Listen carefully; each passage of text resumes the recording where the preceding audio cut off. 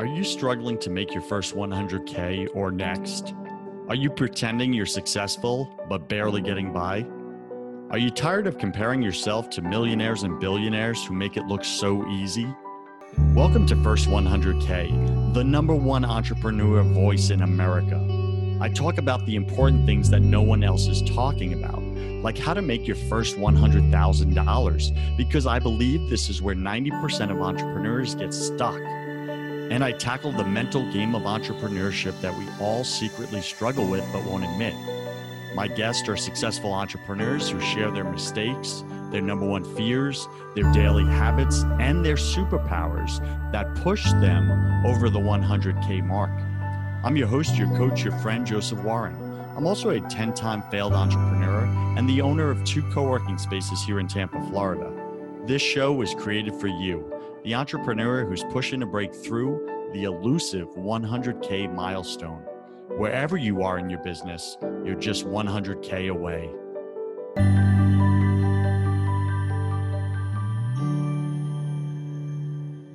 Today, my featured guest is Miriam Schulman. You can find her at schulmanart.com. That's schulmanart.com. Let me spell that for you. SCHULMAN art.com. She's a watercolor and mixed media artist for over 20 years. She's founder of The Inspiration Place, an online art class site.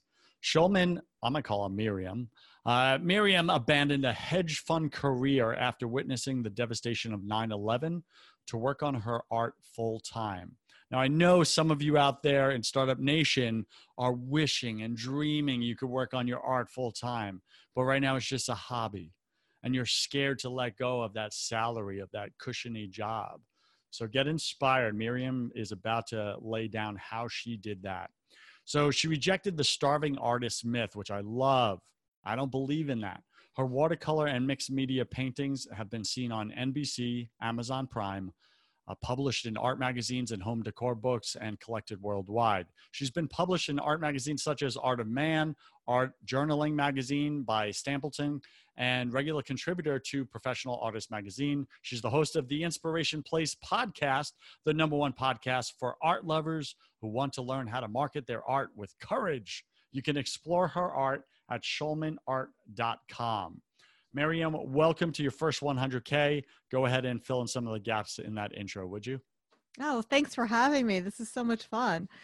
So yeah, I have been an artist for over 20 years, and I was on Wall Street before that. So I did walk away from a fairly lucrative job to do it on my own. And that's why I think I was so determined to make it on my own, because I just didn't want to go back. And I had myself to compete with, myself as you know, in corporate, what that was bringing in. And I wanted my own job, my own entrepreneurship to provide the same things for myself and my family that other position did.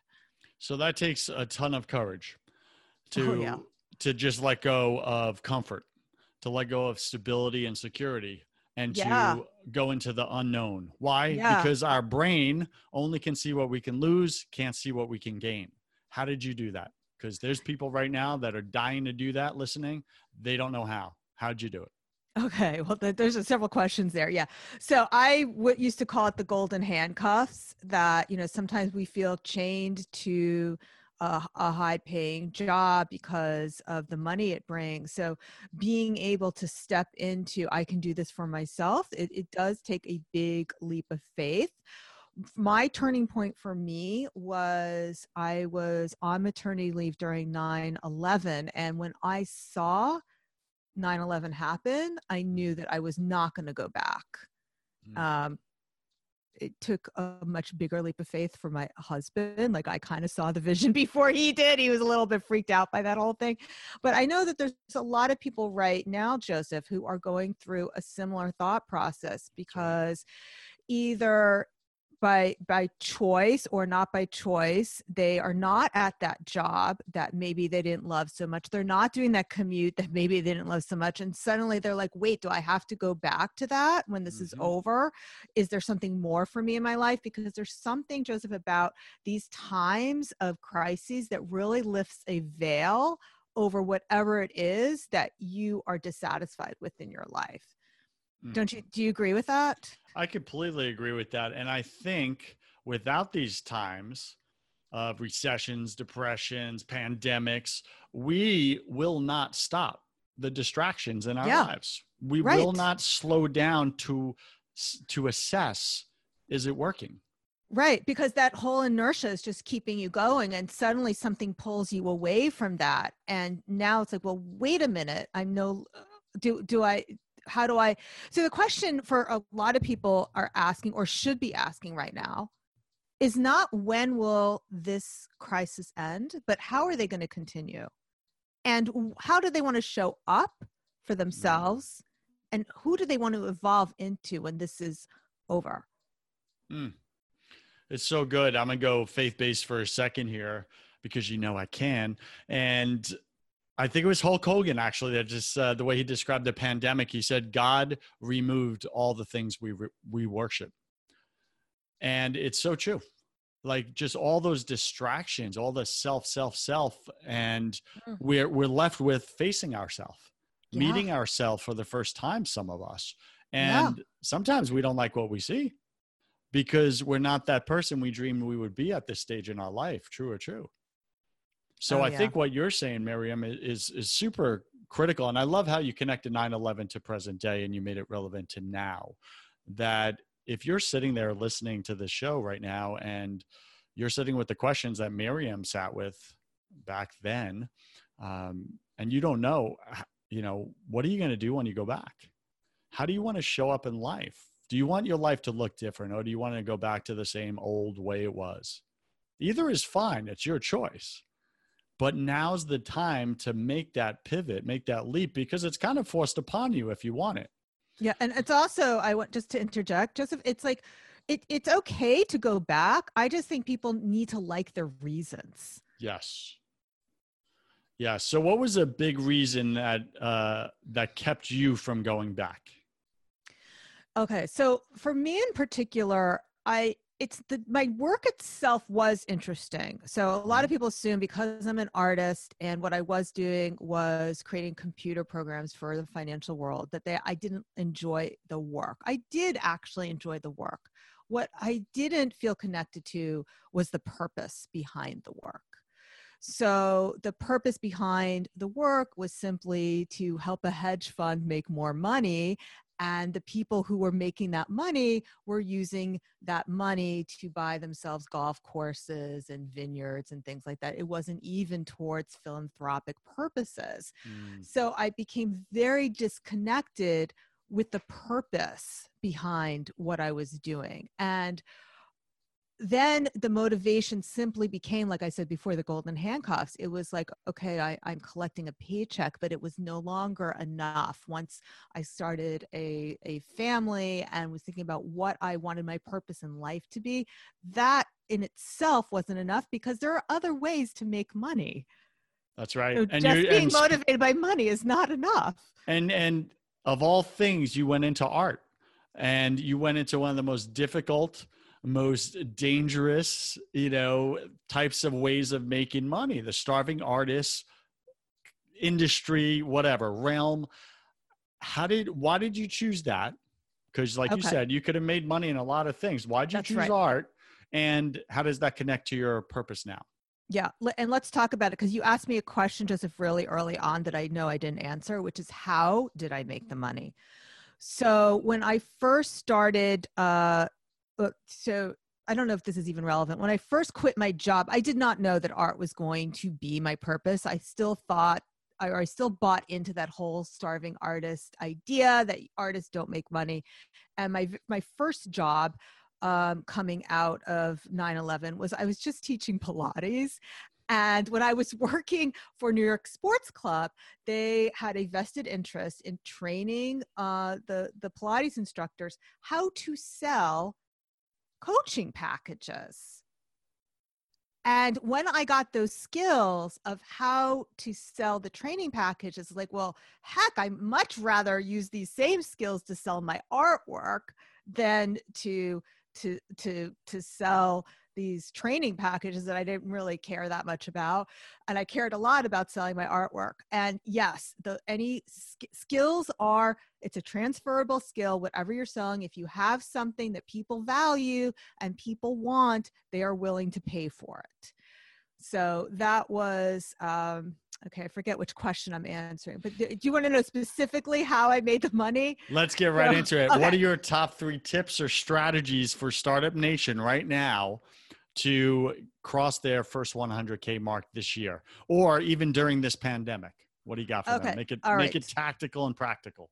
All right. So I embraced technology very early on. So when I first started doing my selling my art, I was on eBay. I was creating my website. I was building an email list. So I was not afraid of embracing technology. I was not afraid of tools. I think the number one thing that I see, Joseph, that holds people back over whether it's art or something else is not being willing to invest in tools that are going to make things easier and better. And that tool could be a VA. The tool could be not to say that people are tools, but not being willing to invest in their own success is really what it boils down to. And they will nickel and dime it. They will spend hours trying to figure out a workaround rather than spend $15 a month on, I don't even know if this is what it costs, but lead pages, for example. It's like, come on, like, you want $100,000 business or not? How does $100,000 business person, do they care about spending $15 a month for a tool? No. So you just stepping into that mentality of, yes, I'm worth it. Yes, I'm going to make it back, and being willing to invest in their business and themselves. Okay, so that's definitely the first one, and I love it, right? And I agree with you so much, Miriam, that we have a limiting belief around investing in ourselves or investing in tools that can get us to the goals that we say we want. Yeah. And we try every freebie hack out there, and we waste a ton of our time that we'll never get back, rather than just paying the money and leapfrogging to where we want to go.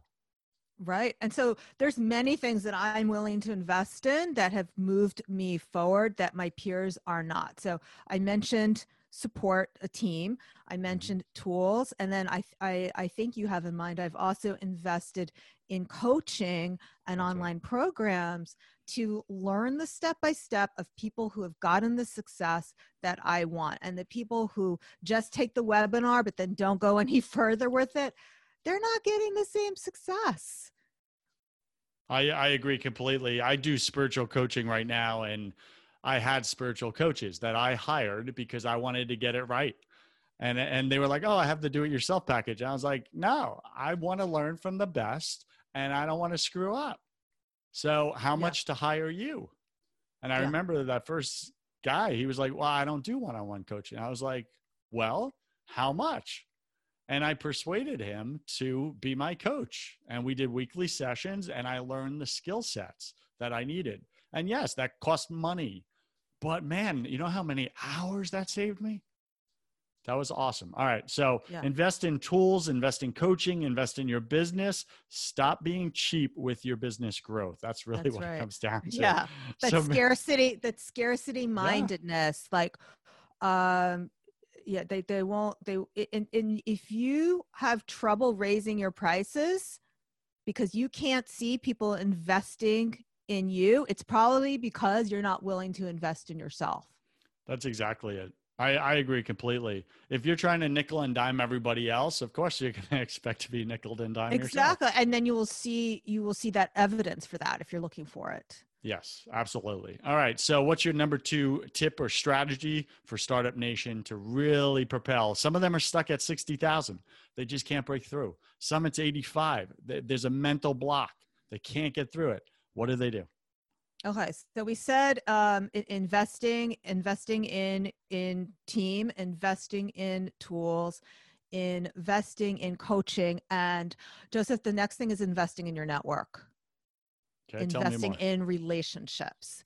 I spend a good amount of time. It's a little bit less right now because I believe in person is really the best way to do this. So I'm a little bit limited, but before this crisis started, every Friday, Joseph, I would spend time emailing people, inviting them to what I would do a group lunch every month in New York, what I would invite people. And that investment in my time into building those relationships and my network is huge. That is like, I would think that is a huge differentiator as well between people who are reaching that higher levels of success and people who don't, is that investment in relationships. Do you agree with that? I agree with that. And I think that also takes courage because you're putting yourself out there to be rejected by others. Do you see that come up at all? Did you have to wrestle that? Or you're just from New York and no, that doesn't bother you? I'm probably I mean, I'm not going to say that I'm fearless, but I have maybe a little less fear than others because I lost a parent at a very early age. So I have that survivor's, I think Malcolm Gladwell talks about this in one of his books. Maybe it was Outliers, but it could have been a different one. People who have near misses in life, like they've lost a parent or they go through a war, that they become less fearful because it's like, okay, either the worst has happened and they're still okay.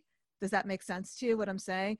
Oh, So yeah. because I've built up so much resilience from like tragic childhood, basically, that I am a little, I do have that advantage of not being as fearful. Like, I don't care what, and also my age. I mean, when you're over 50, you don't care what people think of you anymore. Like the older you get, if you notice that with older people, like they've just lost that filter. It doesn't matter anymore. So Yeah. like maybe when I was 20, I would have been very nervous about inviting somebody I didn't know to lunch, but at age 50, come on. I mean, I really don't care.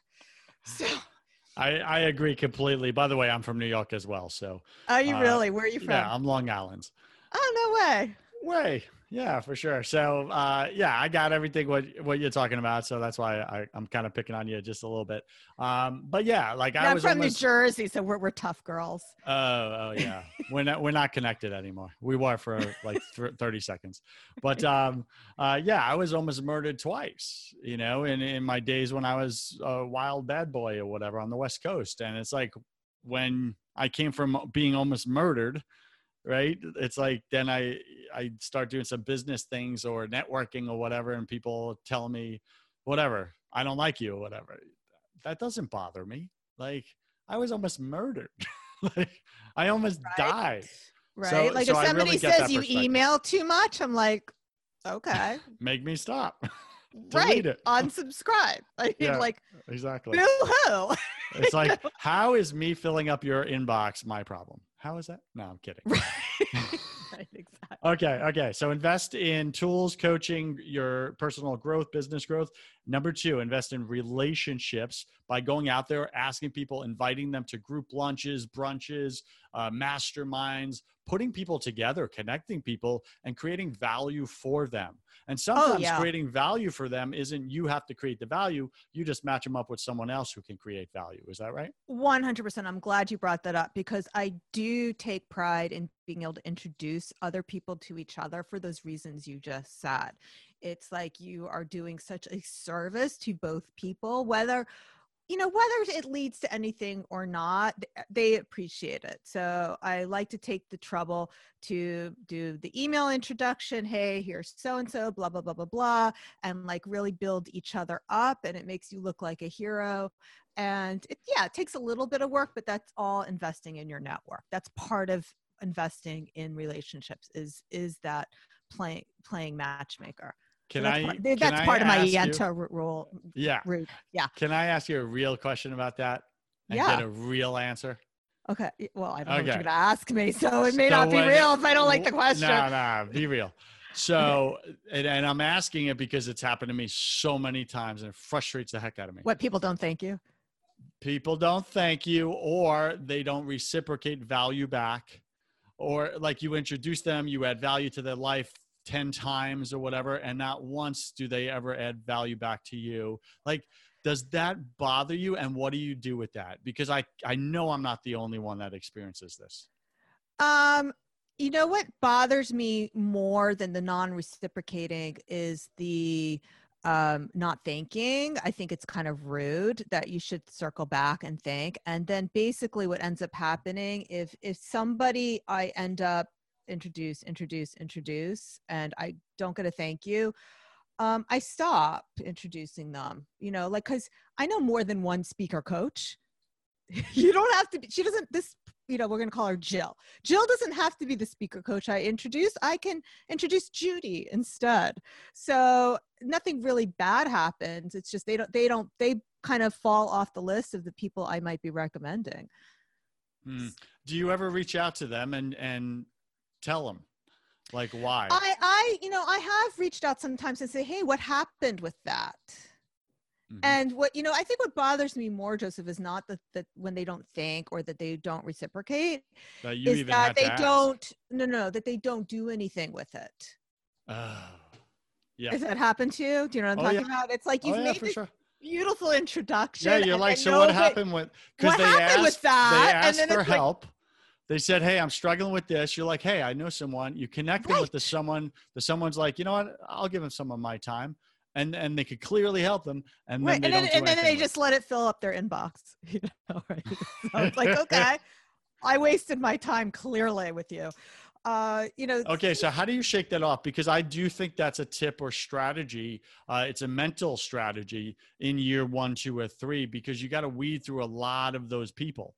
Unfortunately, right? Because as we're growing our businesses and growing ourselves, it's like we're leaving the bucket of crabs, if you know that crab metaphor, and all the crabs try to pull you back down. What are you trying to do? Where are you going? You're one of us.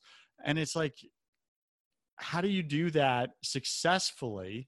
Keep your peace, shake them off, and keep moving up towards your goal. Okay, well, for the most part, the people who are takers and not givers, they only take and they don't give. It just becomes kind of like static out there. So usually those type of people, they'll show up like in a Facebook group, for example, that you're in, and they're always asking, right? You know what I'm talking about, Joseph? Mm-hmm. And so the first couple of times you're like, yeah, I know guy, I know girl, here you go. Let me make an entry, blah, blah, blah, blah, blah. And then if that person turns out to be the type that doesn't reciprocate, doesn't whatever, you know, doesn't thank you, then when that person shows up in that group asking, it's just noise to me. I don't really get upset. It's just now she's become noise that I don't pay attention to anymore. So, because it's like not worth my time making an introduction, not just because of that person, because here's the thing. Let's just say Jill, who I was introducing people to, was taking, advantage of the people that I'm recommending. It's not just about Jill. It's also about John, who I might be introducing John to Jill. I'm also doing John a favor, right? Mm-hmm. So I don't necessarily stop doing Jill a favor if it's helping John. But what happens is somebody becomes a taker. I don't pay attention to them anymore. So it's not really, it doesn't really take up mental space in my mind. It's just like, okay, they're a fly, but you know, fly away. Buzz away. Exactly. Okay, got it. What's your third tipper strategy? Okay, I think you took like 3 of my tips and made them 1 tip. So this is like not fair, right? Like invest in tools, invest in team. You got more. Right? Let's go. I got more. Yeah. Okay.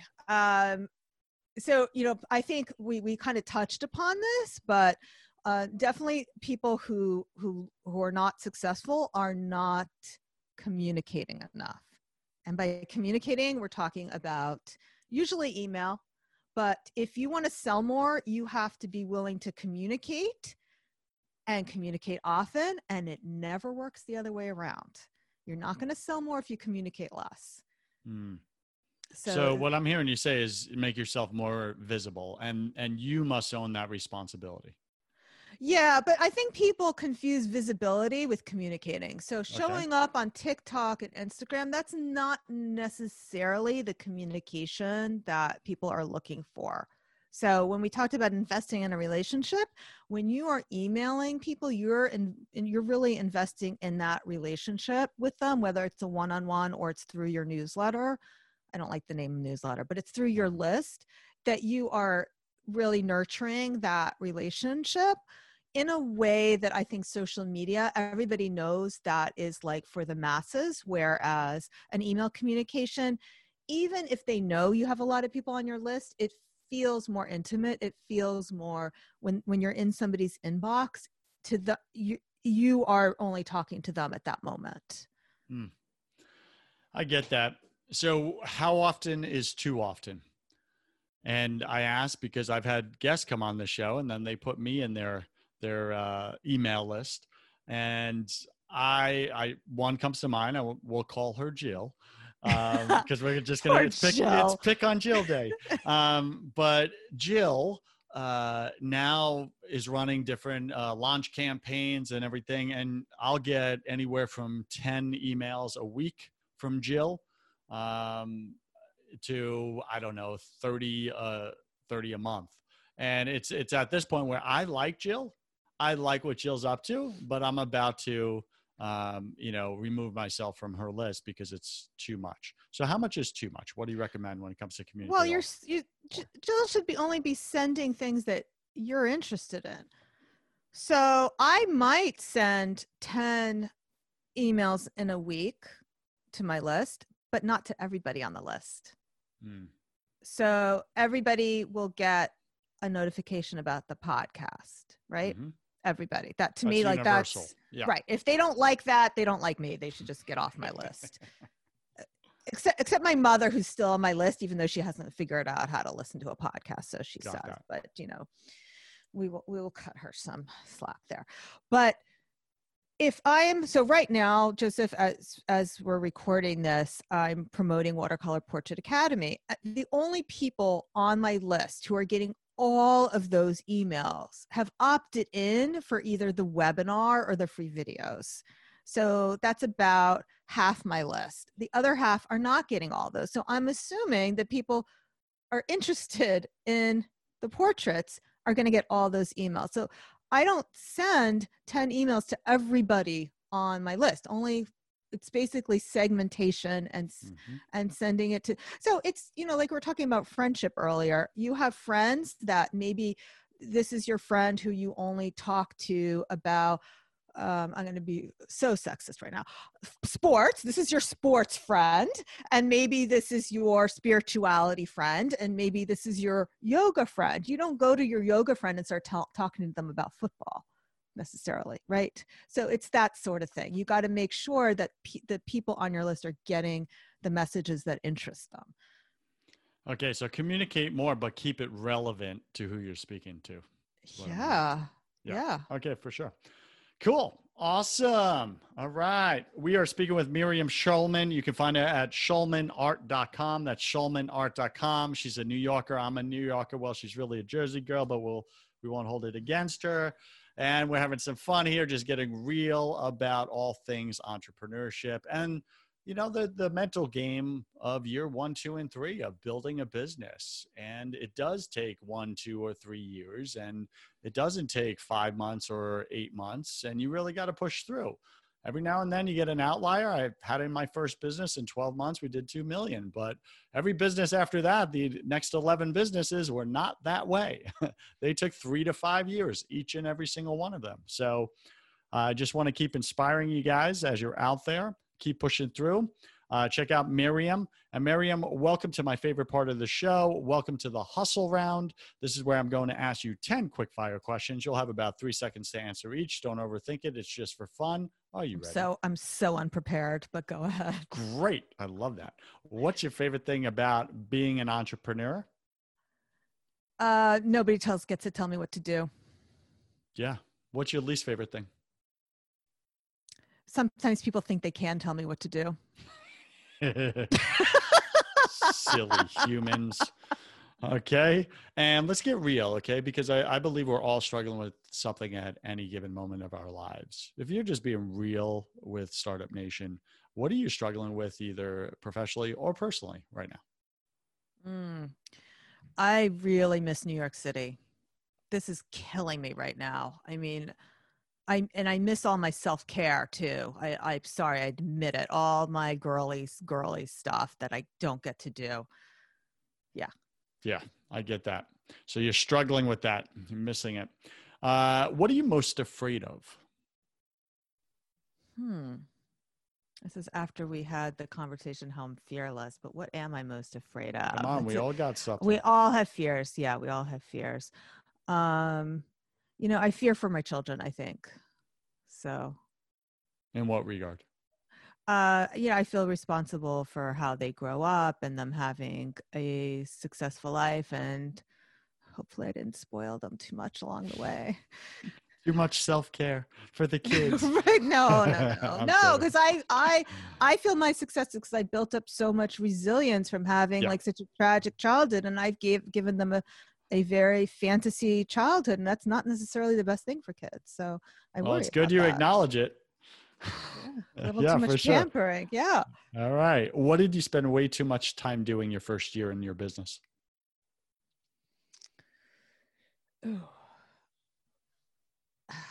Now I've been in business a long time, so you're making me like go back a while. But this business. Okay. Too much time doing. Probably talking to people who weren't as successful as I am. Like listening to the noise. Yep. And then people who were negative, like whenever things weren't so good, I would like to go and find the other people who weren't doing well either. Cause that's not what you should do. Always talk to people more successful than you. Yeah. Talk to the people who are going to kick your butt and kick you up. Yeah. Right. All right. What secret fear do you have about people? Secret fear about people. What do you mean? Like, we all have a fear about how we show up with them. They show up with us. Oh, that they won't like us. Is that it? No, I'm not going to admit that. Why? Is it too real? Yeah, I guess, like I still worry about what the popular girls think of me. Okay. Yeah. That's real. Still back in high school. Sometimes. Yeah. And just so you know, like all the girls listening right now, same thing. You're not alone in that. Okay. What do you wish you had learned sooner in your business? Communicate more email, build the list from day one. Okay. So got it. I didn't start building my list on day one. That was a huge mistake. Yeah. Same for me. What's a new habit you want to form? Journaling more. Got it. What's a bad habit? I journal, but not consistently. So I wish I could get myself to journal more. What's a bad habit you want to break? Scrolling. Scrolling. I heard squirreling. I was like, same thing. Yeah. Okay. Pick 3 words to describe who you are now. Bold. I see that. Yes. Fearless and funny. I asked you to describe yourself, not me. But thank you. You're so jealous. Well done. Pick 3 words to describe who you were your first year in your business. Oh my goodness. So not funny at all. Very timid and basically the opposite of everything we just said. No, but I clearly started a business, so that does take courage. Yeah, for sure. And last question, Miriam, if you could come back to life after you died, look your family and friends, your kids in the eye and give them only one piece of advice about everything, what would you say to them? Good question. I would say that you're going to meet yourself, be kind to your future self. Be kind to your future self. Got it. Any final wisdom? What's the one thing you want my listener to know about making their first 100K in 2020? What do you got? Yeah. Okay. So I'm going to circle back to something we said, but revise it slightly. Okay. So what you need to do is communicate confidently. People are addicted to confidence, and you want to communicate with as much confidence as possible. And if you feel you don't have it, courage is a muscle. So the more you practice, the stronger that'll get. So how do you not cross the line from confidence to cocky or arrogance? It's probably not irrelevant. Just do it, you know. I think the problem is not to worry about that line. Got it. That's what holds people back, is they're worried about, and you, for the most part, people are not in danger of that. They're in danger of being too timid.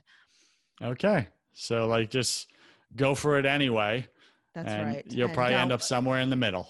Yeah.